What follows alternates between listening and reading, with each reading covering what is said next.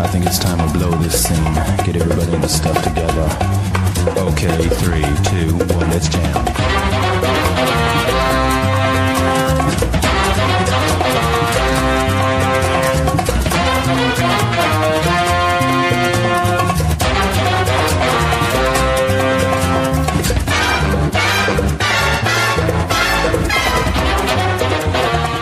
Welcome to Canceled. We are almost done.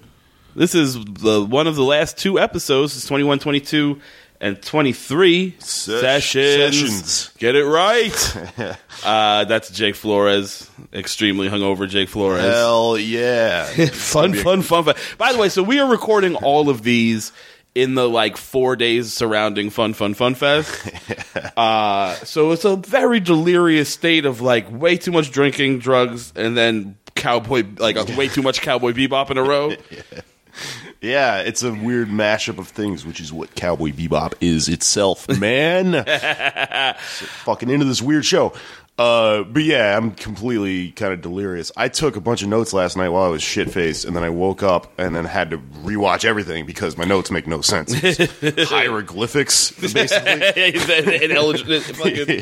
Ineligible, I almost said. Illegibles, I think I was going for. Yeah.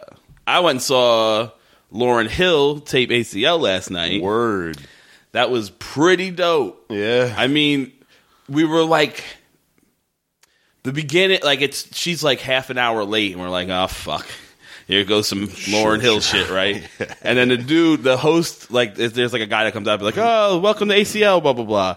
And he keeps trying to be slick while pushing back the time. So he's we're gonna, hey, everybody, we're going to get started in about 10 minutes. So if you're outside and you hear my voice, come inside. Just so everybody know, grab a drink, but we're going to get started in 10, 15, 20 minutes. And then he just kind of wanders off, and I'm oh, motherfucker, you went from 10 to 20 in 30 seconds. $10, what do you need $20 for? Yeah.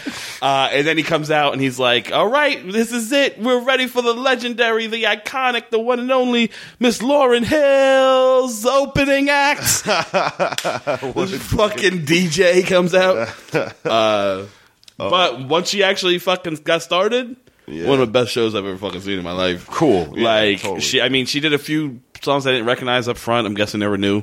And then she did 3 Bob Marley covers towards the end I did not need to hear. Not even interesting Bob Marley covers. We're jamming and fucking, Could This Be Love? Just the most, college dorm room covers. Sure. But everything else was dope.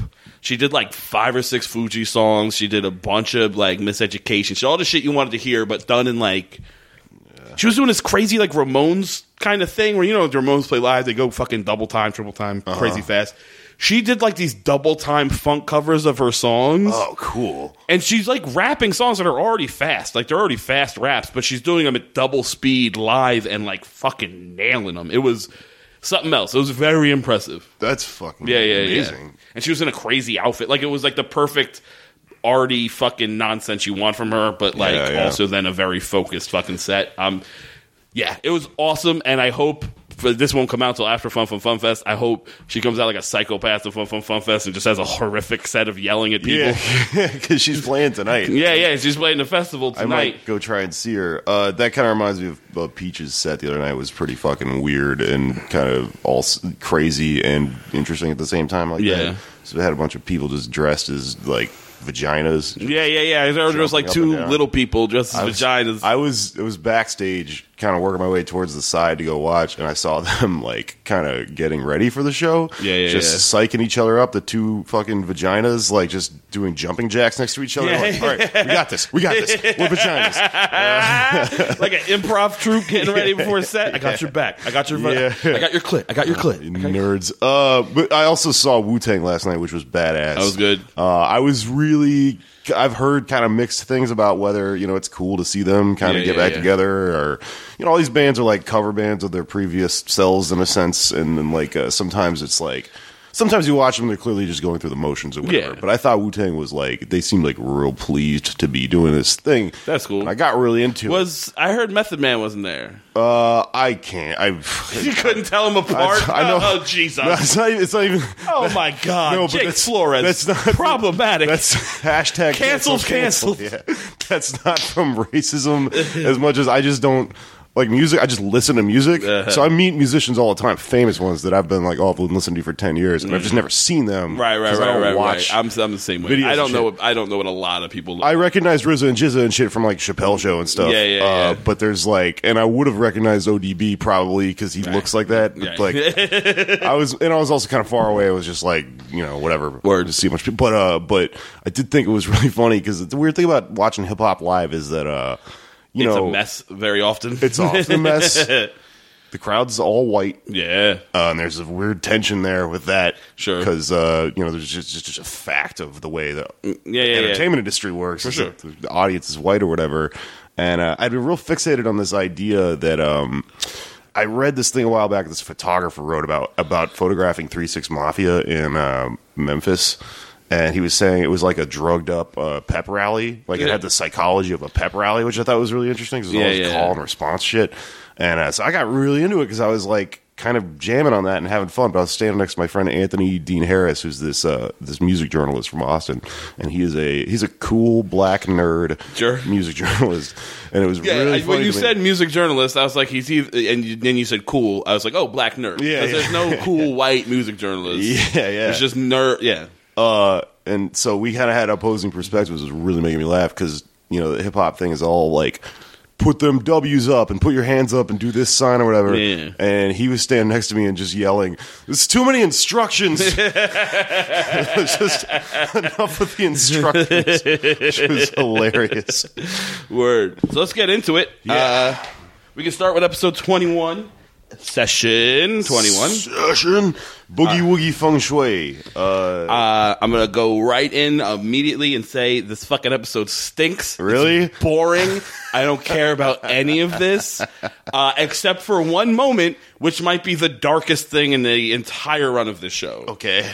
But let's get into the show and we'll get to it when we get to it. It's a Jet episode. Well, you hate Jet. So I don't necessarily hate Jet. He's the one I hate, I think, the least out of any of them. Oh, yeah, sure, because you hate Faye. Faye I hate the most, followed by Spike. It's a Jet episode. I like that they're continuing this theme of, like, all the Jet episodes are on some, like, hard-boiled detective shit. Right. He's very much like Raymond Chandler, like noir shit. And it's deliberate. You can tell because there's a lot of like this is besides Toys in the Attic is the only episode where he's doing a monologue throughout the thing. Yeah. He's like narrating it to himself, which is very noir. Yeah, and it's very much like, and it opens with like, I got a strange message in the mail, and you got to see where this goes, and I'm sure it's dangerous, and there's like a girl. Yeah, it's like it plays on a lot of those sort of tropes. Sure. He's beating people up and getting the information out of them. Yeah. Which is when the darkest thing in his entire show happens. So let's get to it. He gets a weird message that says, like, meet me where the 4 gods meet or whatever. Yeah, seek the holy beast of Anzan or some shit, which is some feng shui shit, right? It's from this guy Pow, who is somebody he knows from his past. Weird past, and Pow is like one of the greatest feng shui masters of the fucking whatever. Which I associate feng shui with like how Asians have tricked white people into paying them to rearrange their furniture. That's what it is, right? It's like, oh, you put this by the door and it means money, and you want to have flow. It's all just interior decorating, right? Yeah, I mean, I think that's where we're going to diverge in this episode. Is that like that is totally what some people do with feng shui, but I think somewhere if you go back into the history of it, it's more of a really interesting, like subtle psychological art of like just space and like it's one of these things where like I think if you read into it, I don't know much about it, but it would kind of blow your mind because you could connect it with modern psychological shit that proves some of their shit is true. Like, there's weird shit in feng shui where like you put like 2 mirrors on your walls and stuff, and it makes the place feel bigger, and it does different shit to your brain and releases dopamine or whatever, you know. It's dealing with the idea of perception of space, which I think is really interesting in this episode because I haven't really gotten to this point much, but there's a really important thing happening in this show, which is a film thing, which is like camera angles and shit. I just watched a documentary about films. I'm kind of obsessed with this, but like I never thought about it before. The fucking camera is like really important in film, and this is an animated show, so it's extra weird that they're taking that concept and moving it to animation. Right. But it translates, and there's so in the chess episode there were a lot of symmetrical shots, which I thought was kind of cool because they're dealing with this interesting binary theme. In the mushroom episode, there's a lot of shots that are at a diagonal, which is to make you feel like you're trippy. seasick or whatever, because they're all getting sick and tripping or whatever. And then they just literally address it with the concept of feng shui as this director's thing where you look at reality and go, oh, I can see this fucking symbol or whatever there. Right.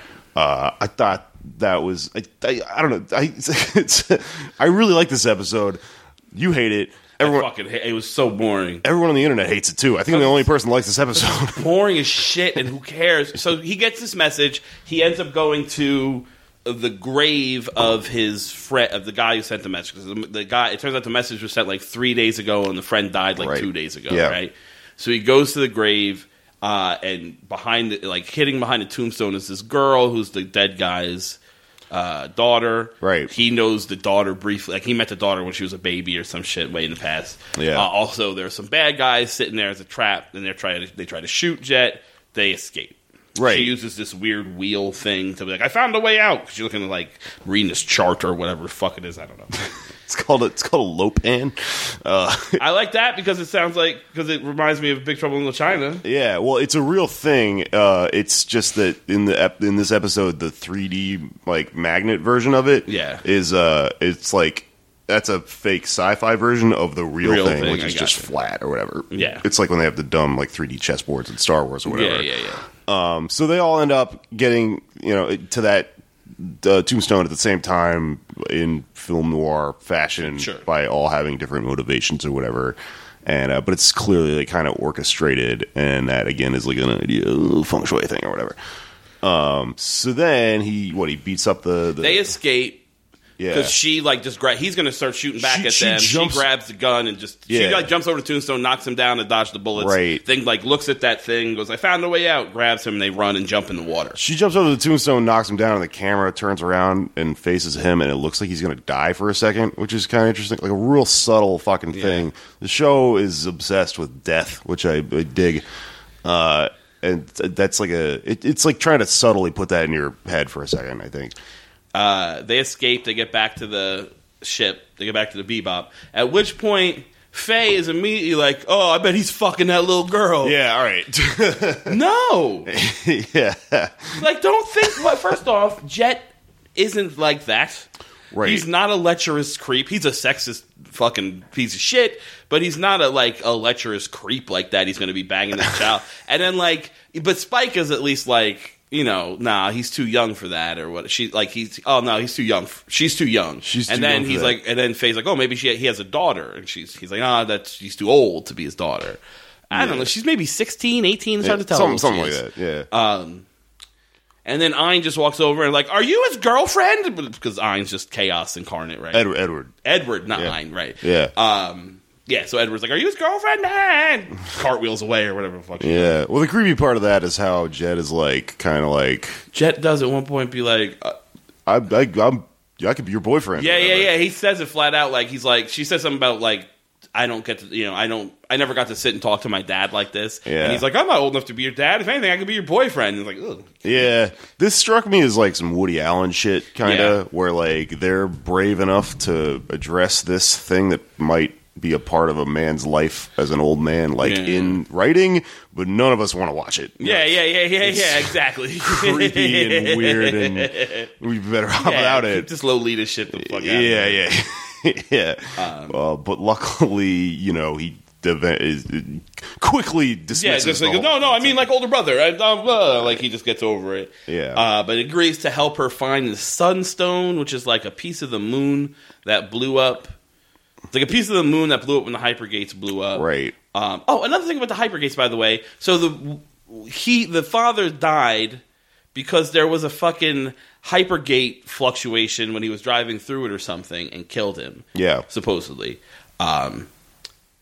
these fucking hypergates are a goddamn mess. yeah. They have these things set up like, oh, it's like the perfect thing. They just kill people. Oh, they blew up the fucking moon. He's dead. The fucking trapped the monkey people. Like, everything that happens. I mean, the monkey people were bad guys, but still, like these things are very not safe. Yeah, no, totally. Yeah. It's the fucking rails, man. I mean, but that's like, people get run over by trains and shit. Yeah, but not to the point where it blows up the fucking moon. Like, I feel like that caused way more carnage than all of the train derailments put together. Right. It is funny that the moon is just so casually mentioned. Blown up. Yeah, 100%. It's the craziest thing that could possibly happen in, history or whatever. So they're trying to find this sunstone because they think the father's trying to lead her to this sunstone. There's some prophecy or something. Yeah, and it slowly unfolds that the sunstone itself, because of having blown up in the hyperspace gate thing, has this powerful, singularity thing inside of it that it reacts to the moon, or the sun, rather, right. and can, explode and do crazy shit or whatever. Yeah. But it can also then... They find out, resonate with there's another sunstone. Right. And they can, resonate to a way that attract each other. They can find each other, essentially. Yeah, and so this guy, Pow, has the other sunstone. Turns out Pow's not dead. The dad's not dead. And he's just trying to lure... He thought Jet would help her get the sunstone and get to him. Yeah. Now, before this happens is the maybe darkest moment in the run of this show. What's that? So they're going on this little adventure trying to find the sunstone, and they have these clues, and they're like, well, that's the blue dragon, and it's a blue subway car that's going by. That's the whatever. There's these the black turtle, and it's like a Astrodome thing. Yeah, exactly. Yeah, so they're figuring out where they've hidden it by these clues. So then bad guys show up with her at this bar. Jet beats the shit out of him, and then he's like, wants clues. So he's like, who you work for? And I did like this bit very much. He's got him by his neck. I like when he's strangling the guy with his fake arm. Yeah. But he says to him, he's like, who do you work for? And the guy's like, I can't tell you that. And he's like, squeezes a little bit, and the guy's like, I work for the syndicate. Like, I like how immediately the guy gives up everything. Yeah. But then at the end, he's like, I don't know anything else. I promise I don't know anything else. And Jet's like, I believe you. At which point, Jet breaks his neck.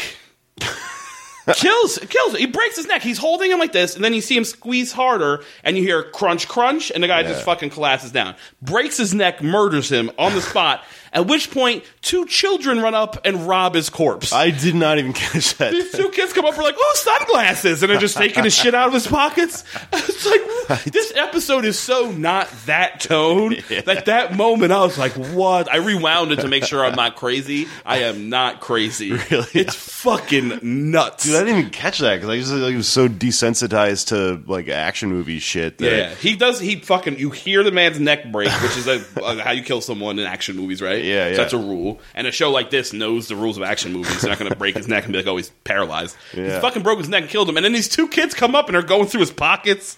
Oh, look at these goofy sunglasses, they say. That's fucking hilarious. It's fucking nuts. And then also, Jet and Faye, again, assholes. They're on the ship, and they're trying to figure out what they're going to do. They get the sunstone after they got the sunstone, and they're just blowing smoke in that kid's face. Yeah, I thought that was really funny. And Jet's like, "Hey, you want to fucking knock it?" The kid's coughing and shit, and Faye's like, "You want to knock it off?" And they're like, "What? I don't understand." And just we smoke in here all the time, and they're just blowing smoke in that girl's face. Yeah. And then Jet is like, hey, you gotta smoke outside, and they get all mad about it or whatever. Yeah. Dude, something's gonna happen the next 3 episodes because we're getting up near the end of the story. They're starting to become an actual functioning unit or whatever. And normally they, I don't know, they might have in previous times been like, fuck you, I'm gonna smoke, or I'll rob you and leave or whatever. But they're like a weird little family. They're like, all right, we'll go smoke on the roof or whatever.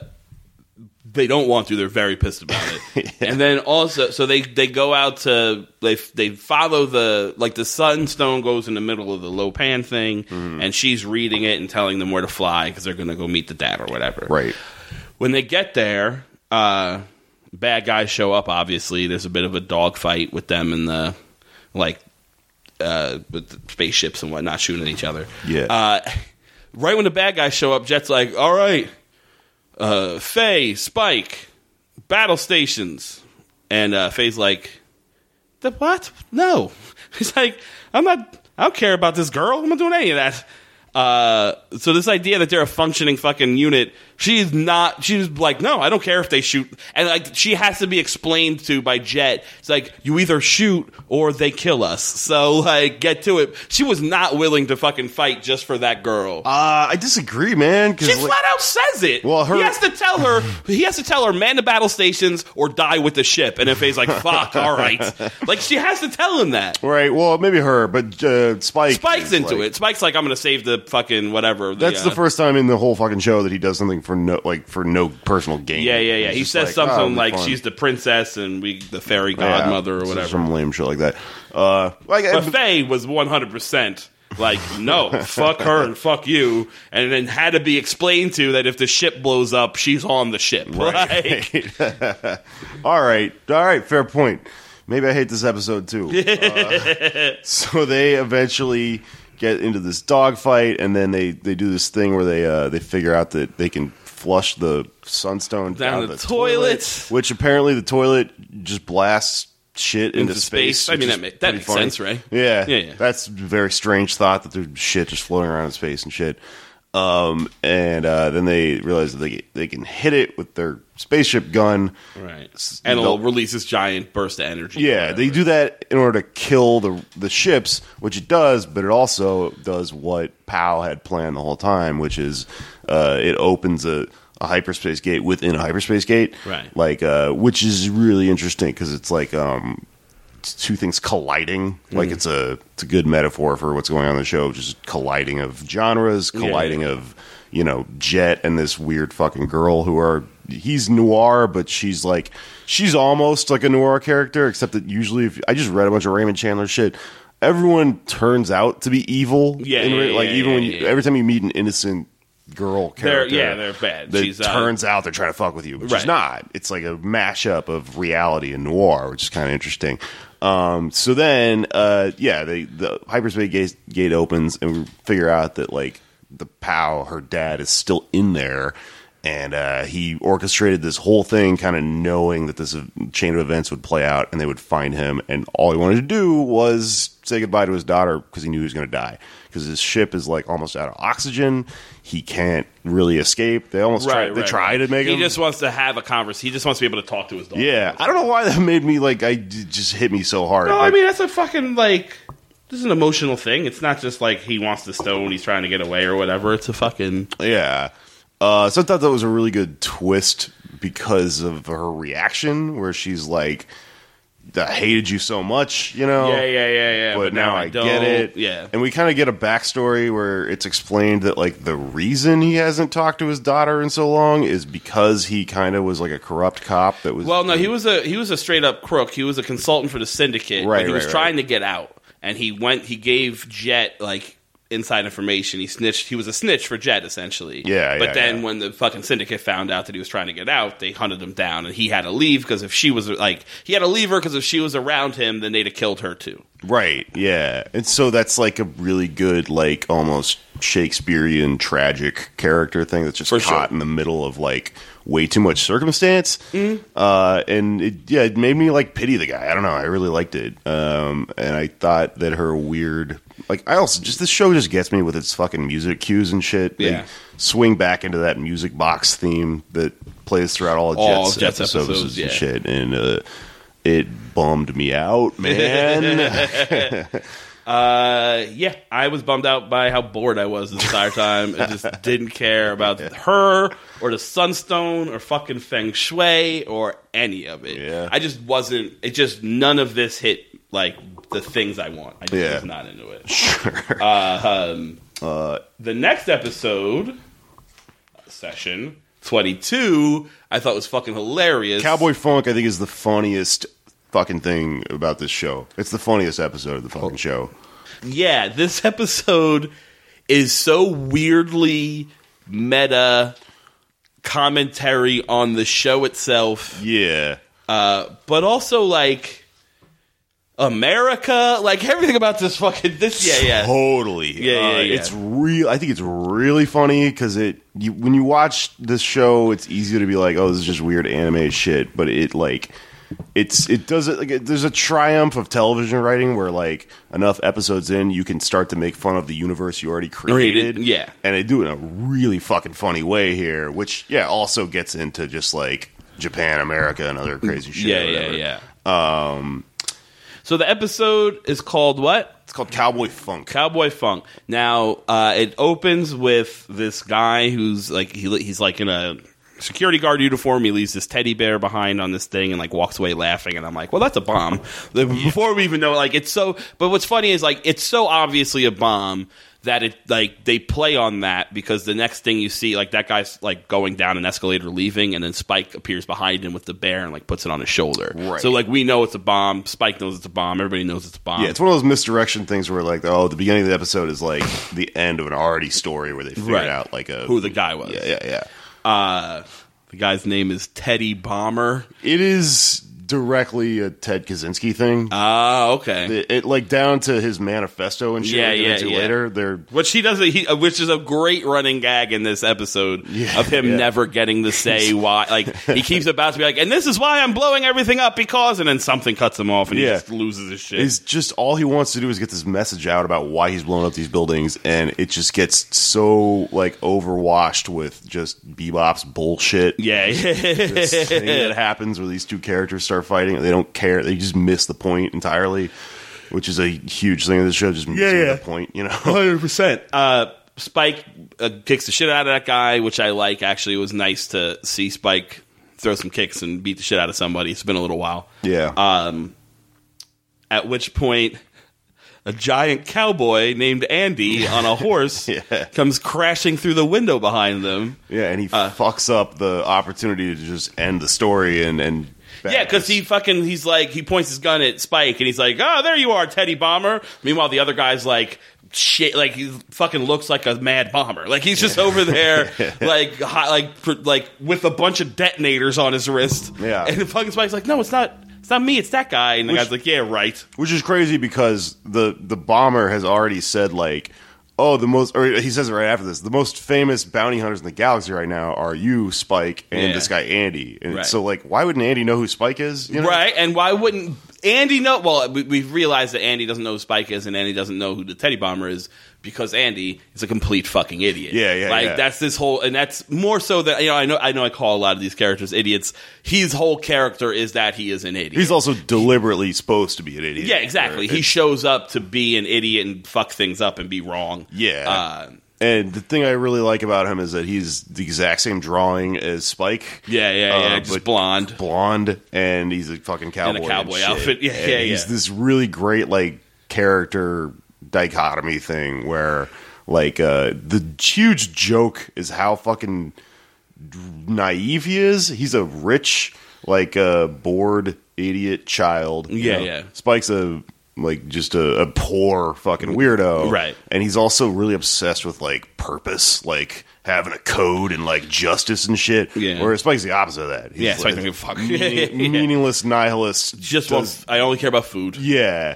Which is an interesting thing in this episode. We find out that Andy is so rich he has his own brand of chili or stew, I think it is. It's stew. It's called Son of a Gun Stew. Son of a Gun Stew. It's in a bunch of these cans. And like at one point, Faye goes to his apartment and comes back with a bunch of these cans of stew. And Spike is like, "I'm not eating that crap." This is the first time Spike ate a cigarette. This is the first time Spike has turned down food in the entire run of this show. It's funny that he hates Andy so much. Yeah, because he's him. Andy is him, and that's a real thing from real life. I think the reason this episode grabbed me a lot is because like I've had that happen to me so many times where I really hate somebody and then I realize it's just all my own flaws being reflected in my own fucking face. Yeah. Like I'm just yelling at some roommate like, "You're drunk. You have weird hair." It's just his me. So Spike has got that one bear that's a bomb. He disarmed it, but then the Teddy Bomber is like, "I've got a bunch of other bombs," and you see like 3 different detonators on his wrist.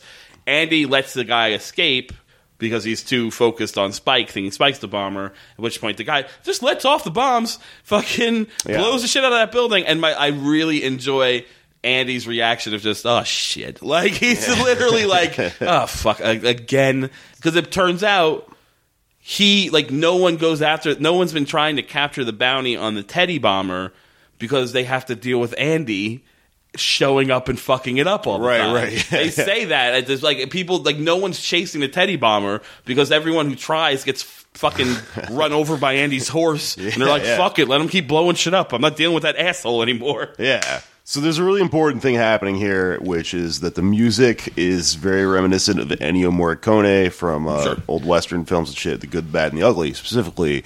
And this episode revolves around the good Andy, the bad Spike, and the ugly Teddy Bomber, all getting into this crazy mix-up together. Right. And I think it's really fucking funny about how nihilistic this show is, that the whole show is making fun of the good. Like, this is the fucking dumbest character in the whole thing. The guy that actually is like pro rules and justice and shit. But he's not so much driven by that. When eventually they go to this, masquerade ball. Because the Teddy Bomber is supposed to, like, they figure out the Teddy Bomber is going to strike there. Right, and Jet is wearing a weed leaf T-shirt and shit. By the way, Jet's dressed like a college Rastafarian. This episode they got taken off of TV, not because they almost blew up the Twin Towers in it. Because that weed leaf T-shirt. How fucked up is that?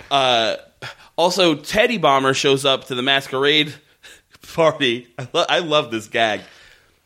In a teddy bear costume with his face cut out of it. Like, you could say the only thing not covered by the very obvious teddy bear costume is his face. And that's he could be anything. Like, he's such an idiot. Yeah. He could be in any costume he wants.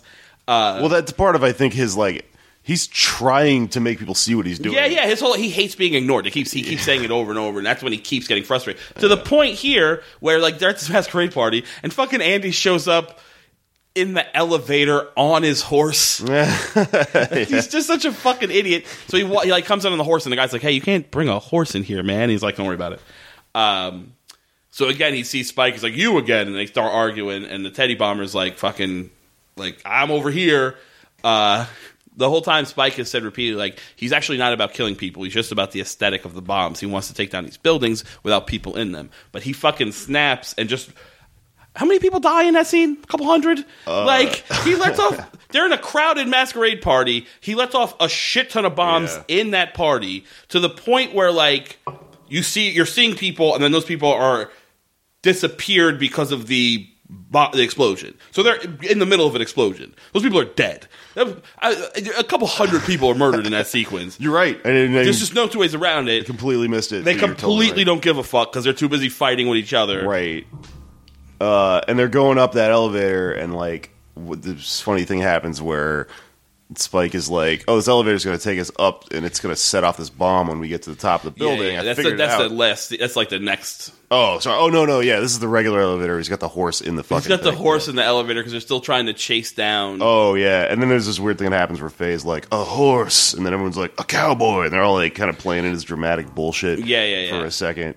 So Faye jumps on the back of the horse with Andy. They go chasing after Spike. Do you think they're chasing after the Teddy Bomber because he's in a car in front of them? But then Andy pulls out a gun, this giant like rocket shooting gun, like a grenade launcher, and is just firing at Spike. Meanwhile, the Teddy Bomber is just he crashes into something, and fucking Andy rides past him. But like the shot is from a distance. You see it from like the Teddy Bomber like looks up to see where fucking Andy went. And he's just firing rockets. They're just hitting buildings left and right. Fucking no concern. And I'm watching it like this is just America's foreign policy. Yeah. This is just America coming into a country, not knowing who it's attacking, and just blowing everything up. There's a lot of that shit kind of going on. Well, also because, I mean, yes, Andy is Spike, but he's also a cowboy, which is America, right? Yeah, Andy's America, Spike is kind of Japan, and then, like, Ted Kaczynski here is also this other weird offshoot of America. And it's, like, odd because it's making fun of, very rightfully so, the foreign policy and stuff. Right. I don't know. I'm trying to decipher one of my drunk notes. Anyway, let's keep moving. Yeah. I like that scene. I think it's hilarious, but like it's just a great shot because it's from a distance and you just see these explosions going off in the background from fucking hit, and there's one after the other, just building after building, just getting hit by these rockets. Oh, okay. I actually remember where I'm going with this. So this episode is all good, bad, and the ugly, right? Morricone shit.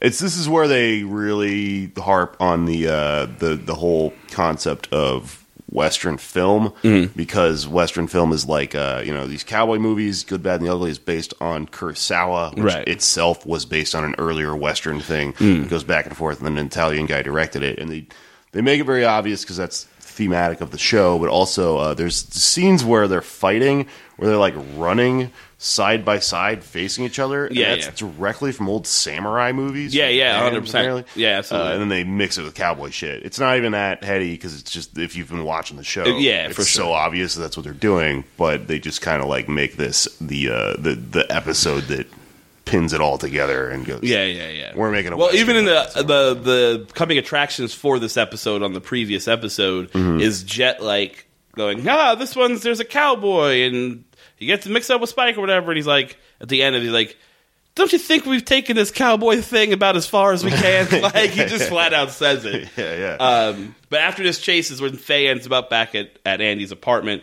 The one gag I really enjoy there is that the horse is just in the apartment. It's not even a big apartment. There's just like a horse crowding them. There's a line where he's like, it's a good horse, very reliable. Also plays a good game of chess.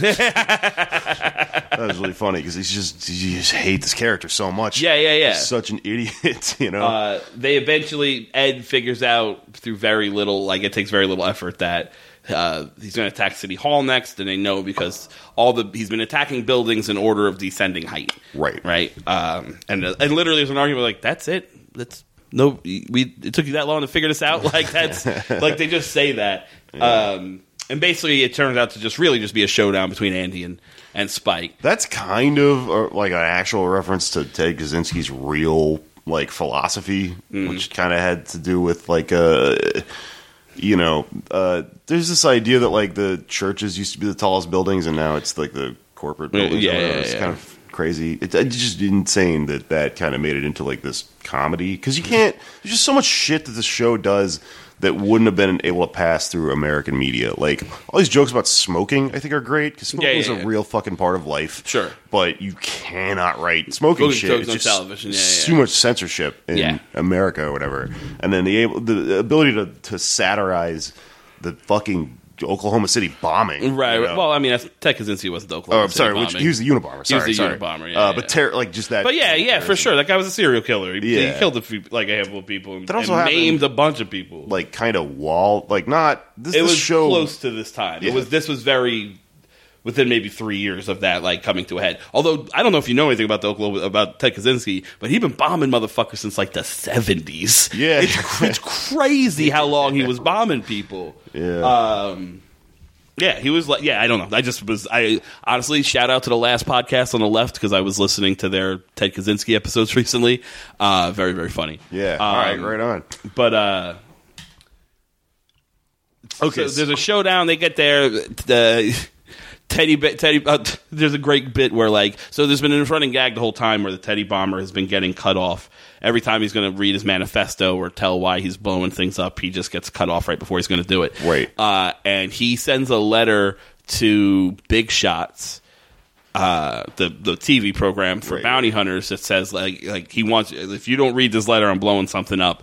And they get to they read the first beginning of the letter and they're like, and that is why I'm going to blow up. Oh, we are out of time. Like even the fucking sorry we couldn't read your letter. Bang bang. Like even they cut him off. So he's going to go blow up this building. Spike and Andy show up. He is furious that nobody's paying attention to him.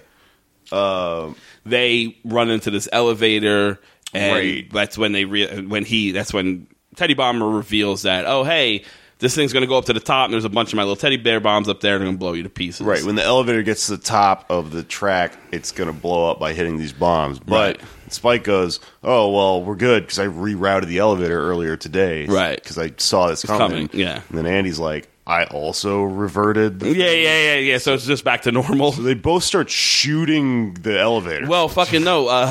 Andy starts shooting the elevator, literally like 2 pistols out, bang, like crazy. Yeah. It's bulletproof, so the bullets just start bouncing around inside the thing, and Andy's yelling like, "Let me out! Let me out! Let me out!" They finally see a hatch in the top.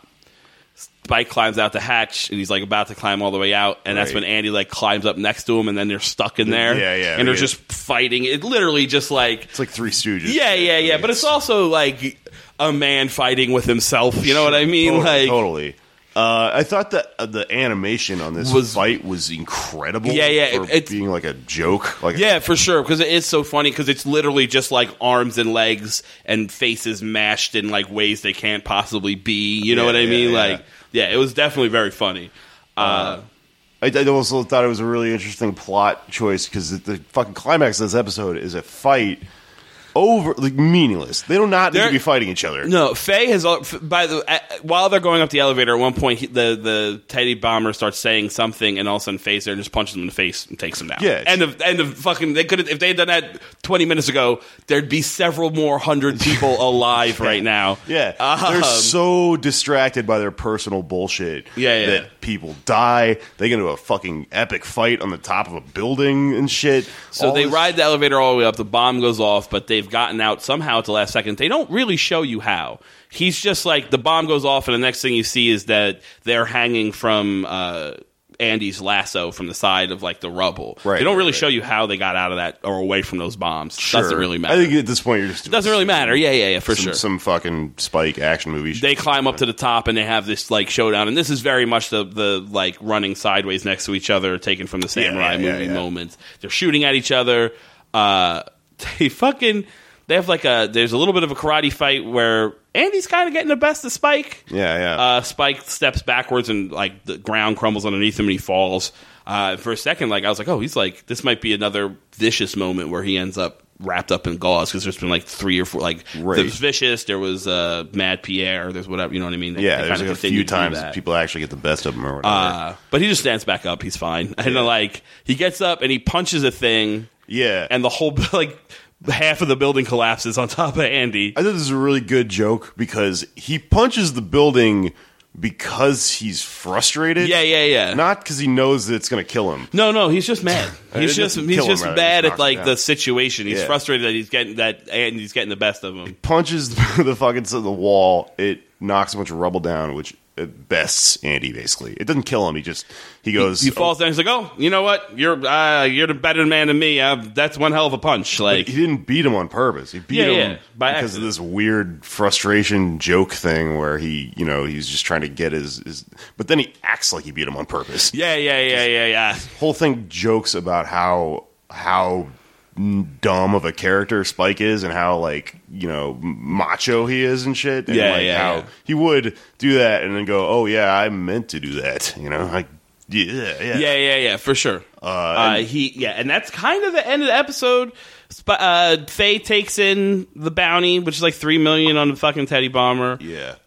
Andy rides off into the sunset on his fucking stupid horse. And that's kind of how the episode wraps up. It was one of my. It's definitely the funniest episode, I think, of the show. It's not necessarily my favorite, but it's clearly the funniest. My favorites are darker, so I still think Mad Pierre and the first Vicious are my favorite episodes. But this is definitely the funniest. Yeah, I think so. And then there's a good gag at the end where they're like, everything's back to normal. We're driving away, and they run into him, and he's like, I'm a samurai now. Yeah. He loses to Spike. He goes, you're the real cowboy. Hats off to you. He gives him his hat. You think that's going to be the last you ever see of him, but then he goes, becomes a fucking samurai, and in typical Bebop fashion, has learned nothing. They keep doing this bullshit over and over again, where he's LARPing and shit. And then in typical Bebop fashion, black screen. That's the end of the fucking. Yeah. That's it. Exactly. See you next time, Space Cowboy or whatever the fuck it says. I did think there's some directorial shit that was kind of interesting, where they juxtapose the sun with a bowl of his dumb soup a few times, which is kind of cool. And it's also kind of remnant of Clint Eastwood and all that stuff. But that's pretty much all I got to say about Cowboy Funk. Yeah. Session 23, Brain Scratch. Yeah. One of the weirder episodes. Oh, this is one of my favorite episodes. It's definitely good, but it's definitely fucking weird. It's weird as shit. There's a lot going on in it, just sci-fi wise, and also like show self-referential wise. It starts off. We've got Spike flipping channels. We don't even know it's him. We see it from his perspective. Yeah. Basically. It's just we just see the TV screen. Yeah. We're seeing someone watching television. We're seeing the television. Yeah, and this is future television, but it's one of those things where like people don't watch TV anymore in 2071. Probably. Yeah. Like we understand that now, but when they wrote the show, they still thought TV was what it was going to be forever. It's very funny because they cut to like just a few different TV shows. One of them is just this ridiculous infomercial for like DJ exercise. Yeah. Right. It's like you could be a DJ while you work out. It's literally like a elliptical machine. Yeah. But moving the things that you like move on the ellipticals make scratches the record. So it's like you got to move all herky jerky. Oh, there's this dumb It's fucking actress crazy. on it that's like got this goofy grin on her face, like look, it's great or whatever. That really made me laugh too. But I like that montage sequence because it reminded me very much of the Nazca Lines Ed episode. We first meet Ed, right. Because that opens with a very similar montage of like news clips and changing channels, what's going on with the lasers. It felt like a callback to that. I Totally, like that too. totally. And then you get cut to Just like a commercial for this fucking there's a commercial for Brain Scratch. No. It's a commercial for Brain Dream, which is like a weird virtual reality video game. But thing. then there's also the very beginning is a video that's like migrate with us, join Brain Scratch or whatever, and it's like the pyramid in the hands, and it feels like Scientology, like 1,000%. Sure, it's totally. The episode's really cut up, which is why I think we're jumping around a lot, on purpose. But it's all right. So let me get through a couple of these scenes on the TV before we get to Brain Scratch. 'Cause Brain Scratch is like a thing. There's also Morton Downey Jr., I think, like for real. It's just this talk show with this guy just fucking yelling at some woman like, you need to talk to your husband or whatever. And then there's also a cut to a children's TV show, and there's this joke where the woman who runs the weird children's TV show is like, our network is so good that they censor everything. They won't even let you watch the show you're watching right now, which is, I think, I'm not sure. I think this is right when they figured out they were going to get canceled. Right. And at the same time, they cut to Big Shots, and Big Shots is like, oh, we're getting canceled. We've been canceled, yeah. And then the chick on Big Shots, I just laughed. You're for my agent or whatever she's screaming. Her voice changes. She loses that like hick accent entirely. Yeah. And she goes, So I think that's like referencing what's happening in reality with the show, right? Because the show got canceled because of some political shit that went down in Japan or whatever, right? And then they started maybe writing. I think that's why the next few episodes like play out the way they do. Because they started writing like knowing. We have to wrap this up, basically. Yeah. And you can tell that they're writing. This wasn't like a huge premeditated thing, or they were like writing real currently with it, because Brain Scratch, the cult, is based on Heaven's Gate cult. Okay. From the night. Heaven's Gate was I know Heaven's Gate. They were gonna go on a spaceship behind a comet, and they cut their balls off, and they had $10 in quarters and some Converse. Yeah, chop your balls off, hop on a rocket, wear some Nikes. Heaven's Gate. Heaven's Gate happened in 1997. Oh, wow. Show came out in 1998. Yeah. So this is clear. That's just that. Totally. You know the saying, like, comedy equals tragedy plus time? This show doesn't give a fuck. Like, they made fun of that while it was fucking happening. Yeah. And it's definitely deliberately connected to it. I mean, if you look at the guy's face, like, he has the same face as Marshall Applewhite, the Heaven's Gate cult leader. Yeah. You can still look up his website. It's still there and shit. Also, Marshall Applewhite is the name of the guy in real life. Right. His name in the show is Dr. Londis, but there's a point at the show where they hack into Ed's jumping way far forward. The premise of this cult is that you essentially download your consciousness into a computer world, and that way you can be free of your body and free of all the problems that come with being in physical body. Yeah. Pain, sickness, debt, which is why when you see this video for like come join Scratch. Oh, yeah. Faye is in the fun. Faye's she's sitting there like, oh, I have so much debt I can't wait to be free of. Yeah. And immediately when I saw that, I'm like, okay, what's the scam? There's clearly a scam. Yeah, she's bought into it because the idea is that if you're free of your body, you're free of your debt or whatever, and she's all zombified. And then we understand that Spike is seeing this and going, fuck. She got caught. But she also got caught. Well, she went there to try to get the bounty on this Landis guy, because the other part of this is that like 100 people in this cult have committed suicide, essentially. The cult promises that by if you use this video game to upload your consciousness, this video game called Brainwave that you put on your eyes and then like it reads your brain. It's supposed to be who play the video games by it reading your brain, but you're supposed to use that video game to upload your consciousness into the whatever. Is what the cult does, but then they just fucking leave you there. Right. The promise is that the singularity is this like is the afterlife. Right. Like, there's singularity is like a fucking Asimov, Philip K. Dick. Like this whole episode feels like a conversation between Joe Rogan and Duncan Trussell. Just talking about fucking consciousness and the singularity and shit. Yeah, it's a real philosophical idea that eventually like human consciousness will end when technology like takes it over and you won't have to have a fucking meat body anymore or whatever. So they take that and they tie it into religion real hard and make this a cult that's tricking people with the narrative of like, if you upload yourself into the singularity, you'll live forever. Right. And then, whatever, fuck your body. But it's a trick. Because people are actually committing suicide and dying. The cult itself is also like kind of a metaphor for like malware. Like, they're kind of chasing like a virus that got out of control. And we'll figure that out later. But so he sees Faye in there and he's got to go after her. It's also making fun of advertising really hard, which I think is funny because this show is just anti anything with a purpose, and advertising is a really fucking hard purpose. But all the commercials are just like it's a joke. How dumb they are. Okay, go ahead.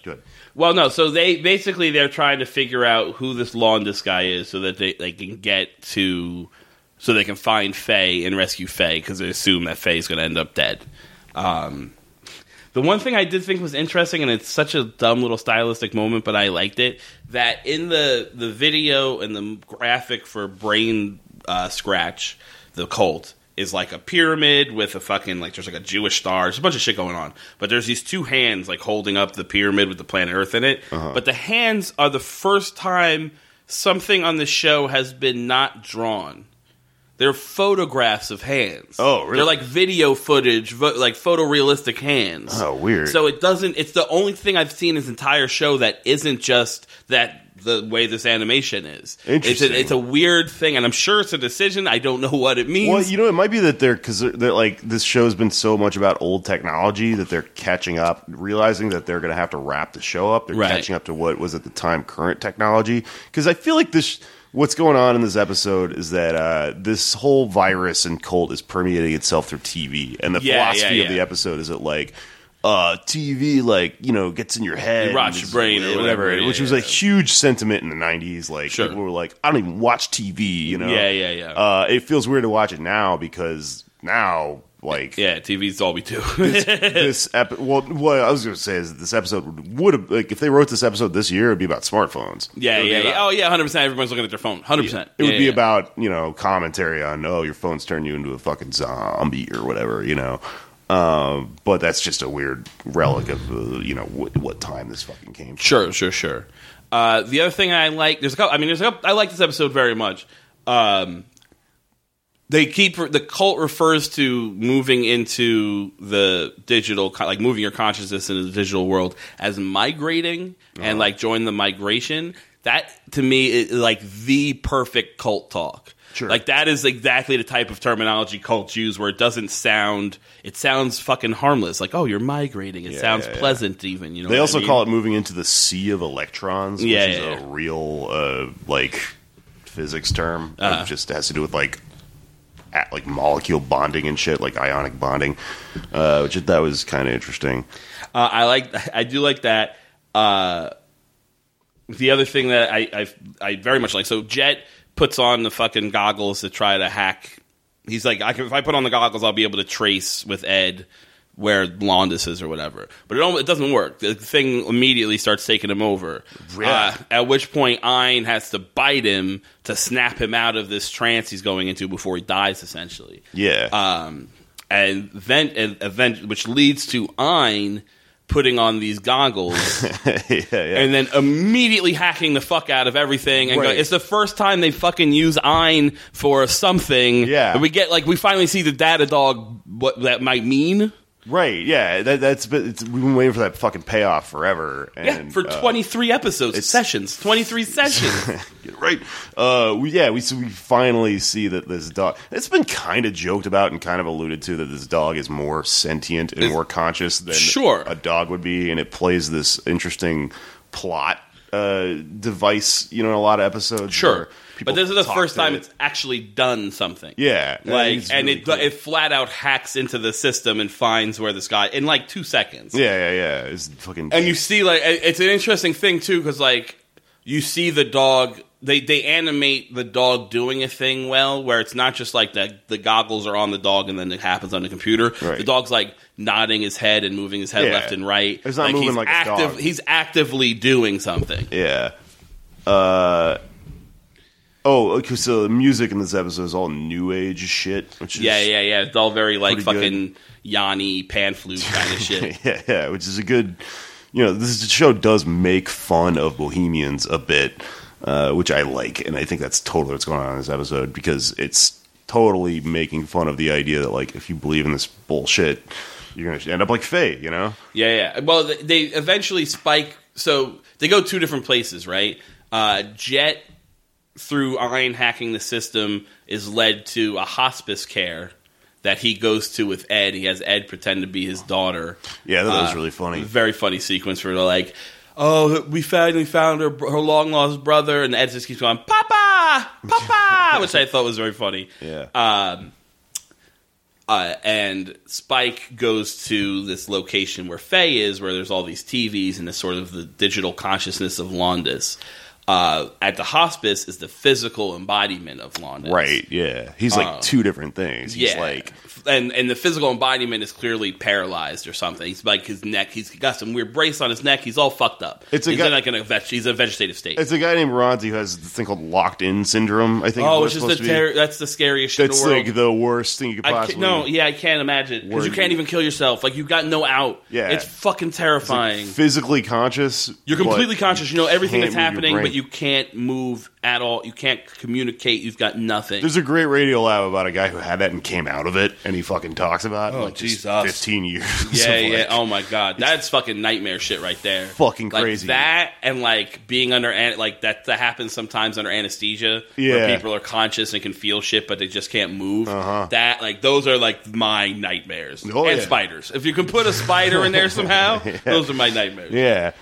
So we find out they track down Ed with her hacking shit, tracks down the source of all this is this person with locked-in syndrome in this hospital. It's just in a hospital bed, but they have the brain dream thing on, and they're so kind of pissed off about being locked in that they created this cult in a way for other people to not be able to use their bodies. Yeah. It's weird that they portrayed a villain as being this poor fucked up situation. Yeah, for sure. But I thought it was really cool. And then something interesting happens where this scene is going on as Spike has gone to the physical place where the virus's actual headquarters is, which it's this giant pile of TVs. That's how the virus takes over you, is these flashing lights through the TVs or whatever. Yeah. But that's where Faye is. But I had a moment here that it fucking annoyed me with Spike. I know I get annoyed by shit, but it's just so he's the thing is sort of taking him over. He's starting to lose he's getting weaker and he's falling. The virus, after giving a fucking speech about man, God did not create man created God. Yeah, I know that was some fucking atheism 101 horse shit. Yeah. But it goes on this thing of why are you mad? These people are joining this cult of their own free will, which is kind of true about all cults. Sure. Blah blah blah, and then you see Spike is kind of collapsing. He's getting weaker, and he starts trying to shoot out the TV screens. Obviously, he doesn't have enough bullets. There's like 100 TV screens, but he's like trying to shoot out the TV screens. Elvis style. How about this, Spike? Turn the fuck around. Oh. Close your eyes. Any number of options. Do you think that it's happening through visual? Yeah, I think that's what it is. I think it's supposed to be like the lights and whatnot. I don't know. Maybe I've read it wrong. I don't know how else it's supposed to be like taking over you. The game thing works by going through your eyes, right? So I'm assuming the TV's doing the same thing. The game thing is also stuck on your head. So I'm assuming like brainwave Wi-Fi shit. Oh, okay. I don't know. Whatever the fuck it is. But if you think shooting out the TVs is going to do it, then fucking whatever. Yeah, but this is another case of don't dissect this. Yeah, of course. I get that. I get that. Yeah, but that's just the way my fucking brain works. Sure. Yeah. But in the meantime, Ed is pulling the plug on old fucking Robbie Lockton or whatever. Doesn't give a fuck. Yeah. She gets really serious in this episode when she starts to track down a guy on the computer. It's weird. She stops being insane for half a second and going, paying attention to the dog and shit. I like that they exist in the background of this show. They're real characters and they have depth, but they just don't get addressed that much or whatever. Yeah. But she totally gets what's going on, man. Yeah, She kills that dude. She fucking kills him, yeah. I mean, somebody has to, honestly. He has to be disconnected from this thing because otherwise they're just going to continue to kill fucking hundreds of people. But, she hacks she goes, and, the thing's no, stop! It's not fair! Why do I have to be like this or whatever? Yeah. And she fucking, hacks the whatever life support system and puts him the fuck down. He kind of dies the same way that the kid from Sympathy for the Devil dies, where it's he's fighting it, and then as soon as you kill him, he's kind of happy to be freed. Good. Yeah, for sure. Which is, it's a running thing. This show is all about fucking death, man. She also, when she's leaving, she's like, hope you're in a better place now or something. She gets the yeah for sure. But that's still a tough fucking a 15-year-old just killed someone. It's still weird. I mean, I don't know how old Ed's supposed to be. I picture 15, 16. Yeah, she's young like teenager. that. Yeah. Then I get annoyed at Faye because I fucking hate Faye. But Faye's laying on the ground during all this. She's unconscious. She comes to when the Laundus, Rob, whatever fuck sentient singularity being dies. She comes to and she looks up at Spike, who's holding her, and she's like, "Oh, it's you. You fucking bitch! I just saved your life." I think she's supposed to be coming out of being hypnotized, though. Yeah, I know, but it reads real shitty because she is so shitty. But it reads oh, it's you. It reads real shitty. I love her. What else happens? Oh, the last thing I think is fucking important in this episode is that Jet does this thing where he handcuffs the dead, locked-in body, which is purely symbolic and postmodern, you know? For sure. It's not gonna fucking run away. Yeah, of course. But it's also a bit of old black dog Jet of once he locks in, he doesn't let go. Yeah. And it's also, symbolic of the guy who's locked in is now locked in. And it's just meta. It's a lot of levels to it. Right? I thought it was a good touch. Yeah, for sure. I liked it too. But that's kind of the end of that episode. These were 3. There's 2 episodes here I like. One episode I fucking hated. I really, really liked Cowboy Funk. It's just a fucking really, really funny. It kind of they do funny episodes, but this is I don't know, maybe the first flat out full on comedy episode, right? Because in the beginning, the second episode with Hakeem Abdul, whatever, it's kind of funny, but there's a ton of action. Yeah, they start doing 80s action comedy in that episode, and the thing I really like about this show is that it constantly makes you think, oh, okay, if this is the comedy they're using for this episode, then it's good. Then when they do another comedy episode, it's going to remain the same comedy. Because TV shows as works of art have their own, rhythms and styles. Sure. But it keeps fucking changing. Yeah, it keeps 100%. And now it's you make all these assumptions. You go, oh, it must be from fucking Japan, so they must miss all this, humor and shit. But then they do an episode that shifts in a genre of humor, which just never fucking happens. Yeah. Usually, one show's sense of humor becomes that show's sense of humor. That's what it's going to be. Yeah, for sure. Yeah, and they do the same thing with drama and everything, which I think is fucking great. Absolutely. I really wish I hadn't had to watch that Feng Shui episode, but the rest of the, honestly, that felt like such a fucking misstep. In a run of shows that, I've liked every episode of the show in varying degrees, some a ton, some, enough. but I've liked them all. That's the first one I actively dislike. That's so interesting. I'm a sucker for the drama of the show sometimes. I thought the ending was so fucking sad. That being said, I think we're done. We got one more episode left, and then we will be doing the movie as a bonus episode afterwards, so watch the movie at some point. I'm sure you can find it. At Feral Jokes on Twitter. Yeah. Facebook, all that shit. Everything on the internet. It's my website, too, feraljokes.com. Get the album Humors. Yeah. I'll read my column in the New York Observer. It's called Millennial Reviews. And, come to the Drunk Spelling Bee, the show I run in New York, second Tuesday of the month at the Creek in the Cave. Do that. I am at Chris Cubis on Twitter and Facebook, all that shit. You can... I'm sure this will be out before then. I'll be in San Francisco for Sketchfest in January, so go to that. If you like us, iTunes, man, rate us, review us, dude. It's cool. Like, just, I'm not begging or nothing, but it'd be nice. That being said, watch the final 3 episodes, and we'll see you next week.